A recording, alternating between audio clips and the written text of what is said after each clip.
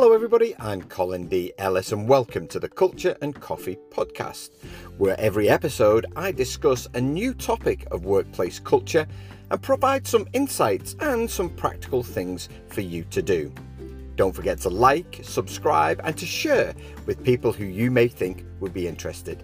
Okay, let's get on with today's episode.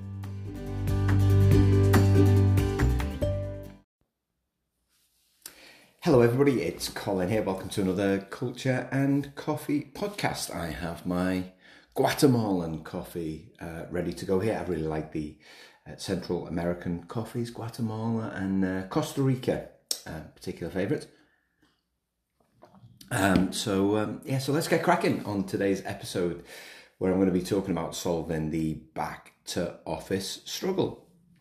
Now, you might be one of these organisations. If you're an office worker, you most likely are wherever you are in the world. Even if you're not an office worker, maybe you're on a sports team. I know a number of people on sports teams listen to the podcast, but this issue affects pretty much everybody because it's about workers' rights. It's really about the future of work. So even if you may not be affected right now, you more likely be affected in the future. Indeed. In Australia, where I am at the minute, the Prime Minister was talking about it last week. They're investigating whether to change what we call a standard employment agreement here. But kind of dumbing it down here a little bit, but a standard employment agreement is something that we create in every country largely for government unionised workers. And they're talking about changing it to build in the opportunity to work remotely, or to work away from the office. And it's a conundrum. It's a real conundrum because for the most part, leaders are really stuck between a rock and a hard place. Certainly a lot of the things that I hear are from senior people. We can't get people back into the office. Productivity is slipping. Our trust is really low. People are throwing sickies on nice days. That's what I heard. Although I did read a statistic that the number of rounds of golf in an afternoon on a Thursday randomly has gone up at like 80% or something like that in America. So there's some fair few challenges out there at the minute with regards to kind of solving this issue, but it's a conundrum for leaders because most people in leadership positions right now grew up working kind of 9 to 5 in an office, and that's what they know. And I do think that we forget that we've never done this before, and that means that we've really got to think about it differently. Now, I'm talking about we, I mean kind of leadership teams, people in culture departments, employees as well, because during the pandemic, what we were able to do was prove that remote work could be done. It's something that I've been championing for years now. For those of you who read the hybrid handbook, which I wrote about this, you should go and read it. It's worth $5 of your money, the hybrid handbook. You can get it on Amazon as a Kindle. But I was working remotely in 2001. Yeah, when I was 9. No. But I was working remotely then. I had a laptop, I had a massive phone that weighed, like a ton. Ericsson phone, like a brick in my hand. But what made the difference? I was talking about this last week, was the fact that we were trusted. We didn't have a permanent office space. We had a base that we could use, but we were trusted to do the right thing.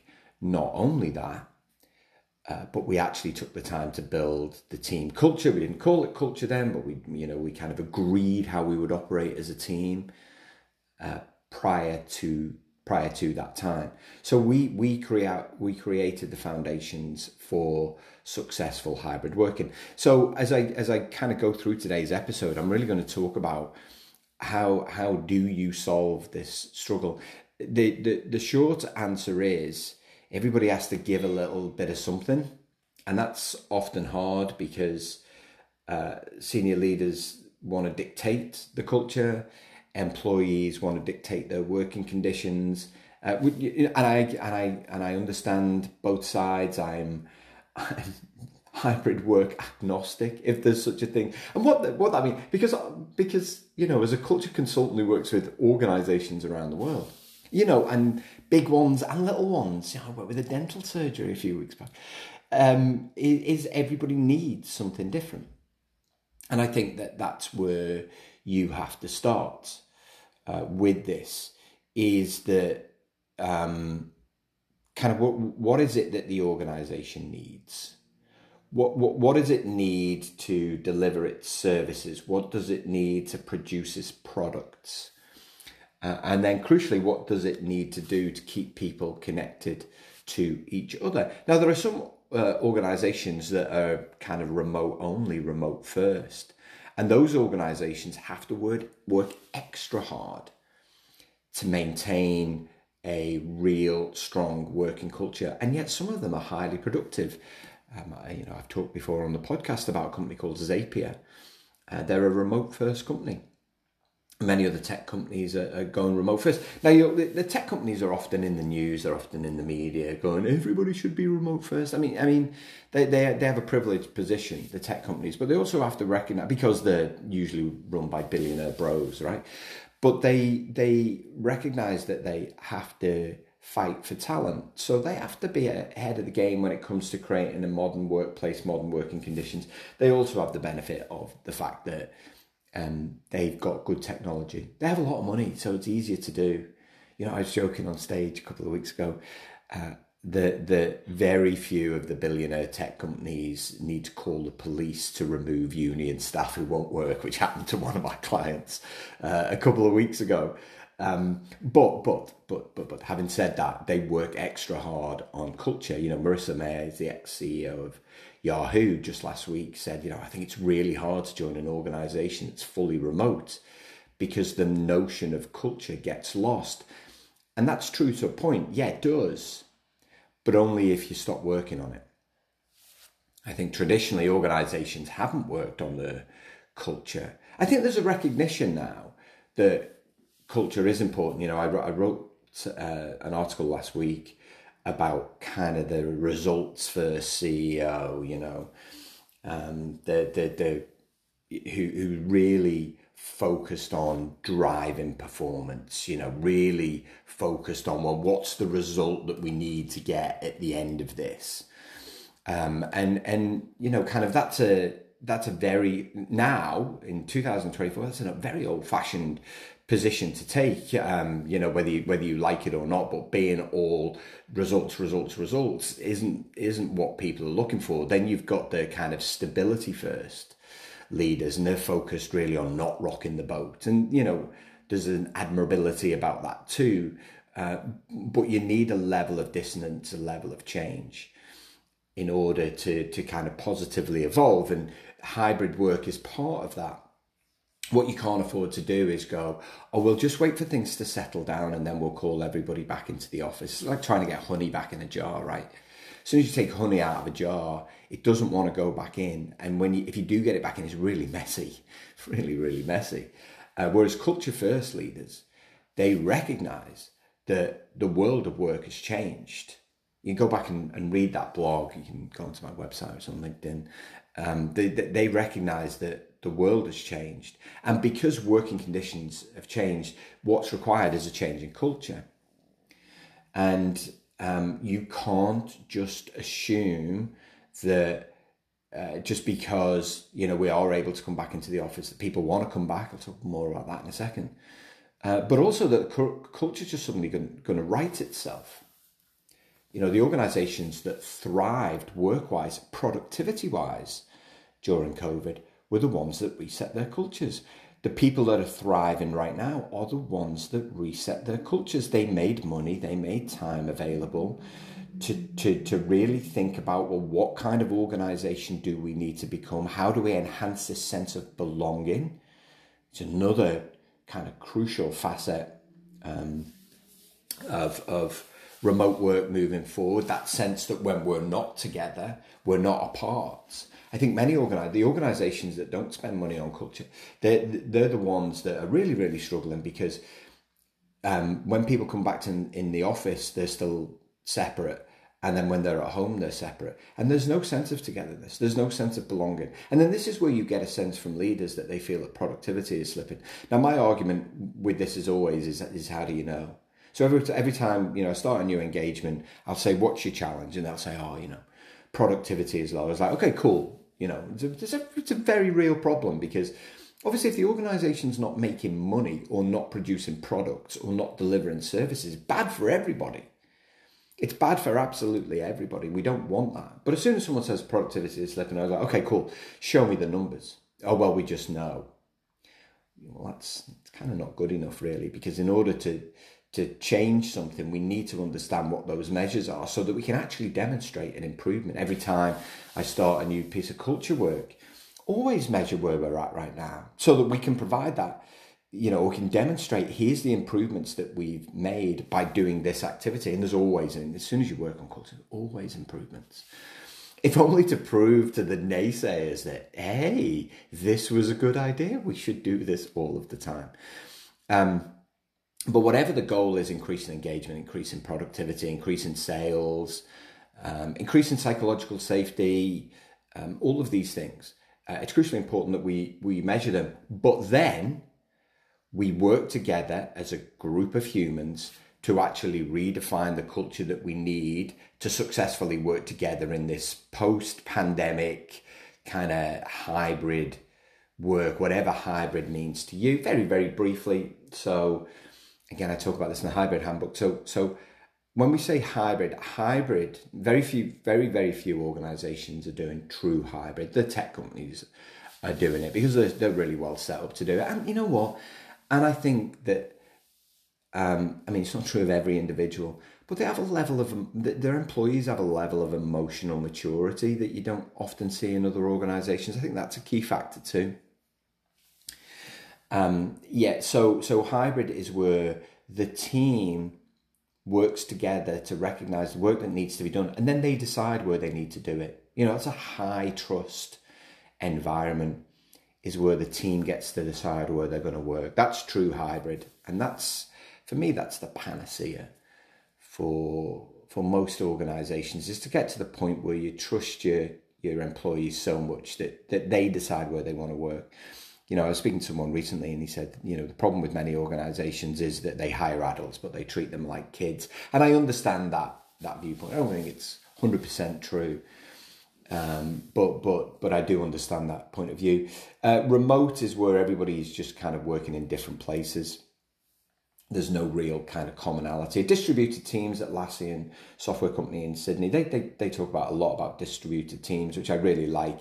Essentially, it's teams with the access to the same tools who work in different locations. And so, organizations have kind of got a mix of this, in office, out of office. Organizations are coming up with names for it now because they think that's a good idea. Flex with purpose, work your way. You're omni-connected. That was one of them. Terrible. Flexibility with intentionality. Like, employees don't care. What employees care about most of all is there's no one who wants to do a bad job. Everyone wants to do a good job. They want to get paid well for the job that they do. They want to see a career path. They want to be able to save money to go on holiday. I'm an optimistic realist. Most people work so that they can do the things that they love, right? But they want to be involved in that decision-making process. It's like going on a journey. You always enjoy the journey more if you've had a say in where you're going and what you're doing and when you're stopping and all of those kinds of great things. In the research, less than a third of organizations are truly hybrid. You've got a third that have kind of way more structure, and then another third who literally can't work. And we do forget that there's only 20% of the world's workforce that can actually work in a hybrid way. So it is the minority. Not that you'd think that reading the press, who seem to make it a thing every day. So you do need that change in culture, and that's important because you can't tell people to come back to the office and not expect a blowback. And I think this is something that many leaders underestimate. They think they can mandate the days that people have to come back to the office and people will be happy about it. They will not. Now, often the leaders will say, oh, it's because they don't want to come back to the office. And it's partly that. Listen, I'm not going to say that it's not. That's the minority of people, certainly in my experience and people that I've spoken to. It's the fact that they haven't been involved in the decision making. It's the fact that they haven't been involved in the process. Also, the organisations come up with these arbitrary days. Now, I was asked about by a CEO recently, and he said, listen, I want to bring my people back into the office, and I said, okay, cool. It's like, listen, we can work together on this. We can work on the communication. We can work on the reset, the culture. He was like, okay, great. Like we've kind of mapped out a little bit of a program about how we're going to do this, working with his leadership team. But he said, which days should I choose? Or which day should we choose? I was like, well, if we want to do this properly, we kind of don't choose the days. Oh, well, what if everybody comes in on the same day? We don't have the desk for that. I was like, they won't come in on the same day.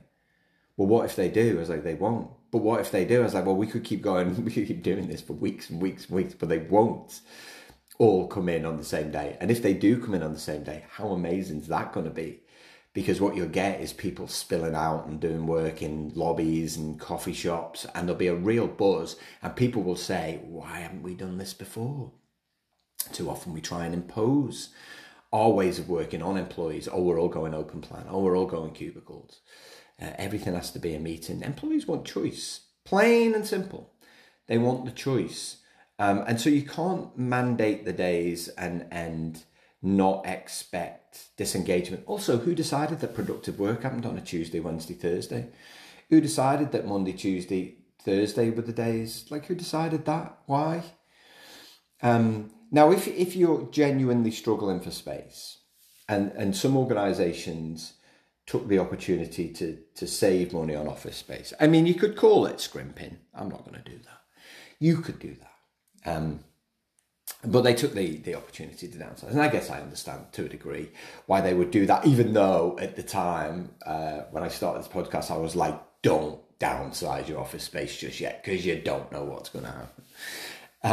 Then maybe you need some form of rota system, but I would still put my trust in managers to do this between themselves, to make sure that you don't have to, because people will still see it as regimented. I know, but Colin, why? People will still see it as regimental. It's you telling people to come back into the office Tuesday, Wednesday, Thursday is no different than you telling them to come back in Monday to Friday, 9 to 5. Trust me, you're still mandating the days and hours in the office, and most people want that choice. However, if you want it, and I've worked with a few organisations who've brought their people back 9 to 5 in the office, you've just got to handle it sensitively. You've got to work with employees. You've got to create little groups. We used to call them employee resource groups. Got to create a little ERG around back to the office. Now, this can't be all managers. It can't be all senior. But it can't be all the same old people that get involved in this. If you're a unionised organisation, of course, it has to involve union representatives. They're not going to be happy because they never are. As a former union man myself, we just never were happy. It's gonna listen. There's going to be disagreements. You have to make the point that you can't please everybody. But what you want to do is do it in the right way, and you want to create a mode of working that enhances inclusion. Most organisations are going to going to write a blog on diversity and inclusion next week. I think I'll do that, and. One of the things that we forget is these are all different things: diversity, inclusion, equity, belonging. They're all different things, and yet we try and lump them together. And then it's very conveniently we forget about them when there are things that we want to push through. Listen, some examples. Amazon ordered their employees back 3 days a week. It did not go well. Disney ordered their employees back 4 days a week. It did not go well. Apple did the same. Apple's employees wrote an open letter of disgust to the management team. We're a technology company. And these things trash your reputation as an employer. And people are going to leave. And you want to do it in a way where you only lose the people that you're happy to lose. You're going to lose people. If you're moving from a highly flexible model and you're asking people to come back into the office 5 days a week, you're going to lose people. That's all right. As long as they're not the people you want to lose. And see, every now and again, you're going to have to lose those people. But if that's the decision that you've made, and, I'm not judgmental at all about the reasons that people have, then fine, you're gonna lose some people, and that's okay. And then the people that you hire, people who are okay to work in an office.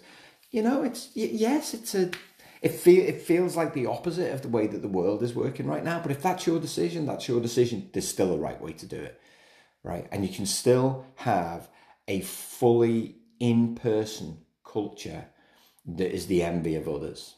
I worked with a local council here in Australia. They brought everybody back post-pandemic because they had a mix of inside and outside staff, and they said it was unfair on the outside staff.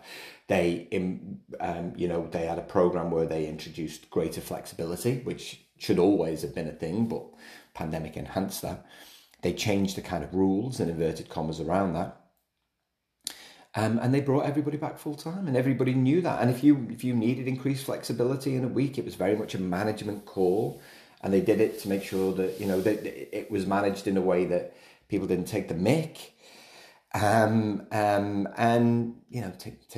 take advantage. Take the mick is very scousing. Take the mick, lads. They did it in a way they didn't take the mick, didn't take advantage of it, and so that there was equity, and it worked really, really well, really, really well.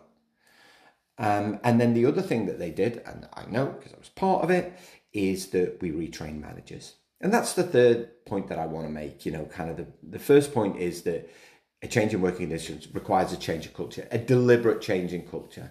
And don't be put off. It can be done. Please don't put it in the too hard basket. For years, leaders have been saying changing culture is too hard. It's really not. It's really not. If you need some help, let me know. I'll give you some pointers. I do these free blueprint calls where I, kind of lay out a bit of a plan. No obligation. You can take it away, do what you want with it. I mean, better if you bring me in, but you can take it away and do what you want with it. It's really not as hard as people make it out to be. It just takes a bit of time, a bit of money, a bit of dedication. The second thing is mandating people to come back on specific days. It's going to generate disengagement. And so, if you've done number one, it definitely helps. But by creating those little groups to really help you understand, well, what are the things that we need to work on? What are those elements of our office that we need to change? How do we need to communicate it? How do we need to stagger it? What rotas, if any, do we need? If you do that as an employee group rather than as a senior leadership team, and this is where people and culture, really step into the second part of their name there. They really step into that role, and they become the leaders of this new, refreshed, revived culture. But then a third thing of that, the third part is for organisations to really double down on providing managers with a set of skills fit for 2024 when I'm recording this and beyond. For too often, organisations have wasted, hundreds of thousands, billions of dollars on kind of leadership development program. There's a really interesting piece of research that's just come out of MIT Sloan about leadership development and how it's failing organizations. It's focused more on positive reaction to the program that they produce rather than providing people with the practical skills. And this is often why cultures stagnate, is managers don't have the skills to build it in the first place, don't have the skills to maintain it, they don't have the skills to address it when it becomes toxic, and consequently it doesn't get worse. And so managers need a new set of skills, because the skills that they have, if they have them in the first place, are redundant. So they need to be good at setting expectations. They need to be good at having difficult conversations. They need to be great at communication. They need to be great at negotiation. They need to be great at building trust. All of these things, they're deliberate about all of these things. They need to be great at building vibrant subcultures, vibrant teams. It's a skill that centers around the 6 pillars of culture. What's our vision or purpose? What's our set of values, and how do we practice those on a day-to-day basis? How do we build relationships between people? One of the key elements of hybrid working culture is maintaining relationships between people. How do we make sure that we behave well when we're interacting digitally as well as in person? How do we collaborate? How do we use the technology? How do we use the tools? What are our negotiables? What are our non-negotiables? And then how do we make time for innovation? How do we use the data? How are we creative, again, when we're virtual and when we're in person? We need to provide managers with the skill sets on how to do all of these things. It takes 2 days. And then they're set. They're set for the next 18 months until those skills need a little bit of a refresher.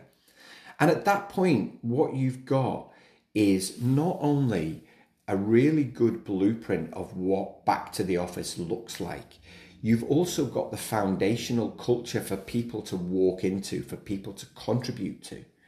And then you've got managers who provide a level of consistency in upholding the culture that you kind of want to evolve to become this vibrant culture, so that everyone can be the best version of themselves. And when we set expectations really, really well, when managers have got the skills to ask the right kind of questions, we avoid this kind of at-home procrastination and this attention drain.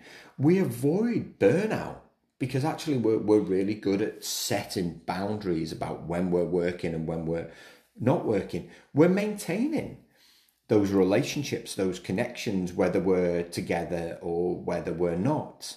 And we're introducing kind of new standards around online communication, online behavior, online collaboration.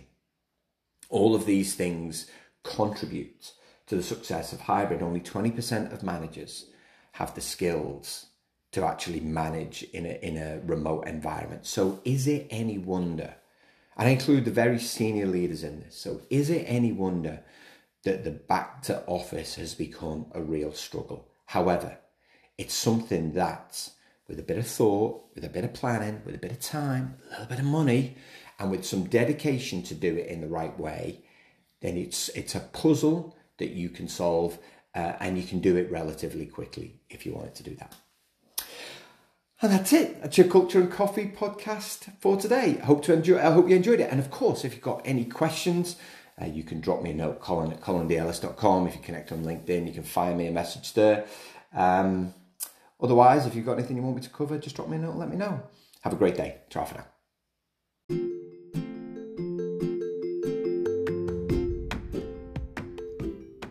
Thanks for listening to today's podcast. If you'd like to find out more about how I can help you transform the culture of your team, head to my website at www.colindellis.com.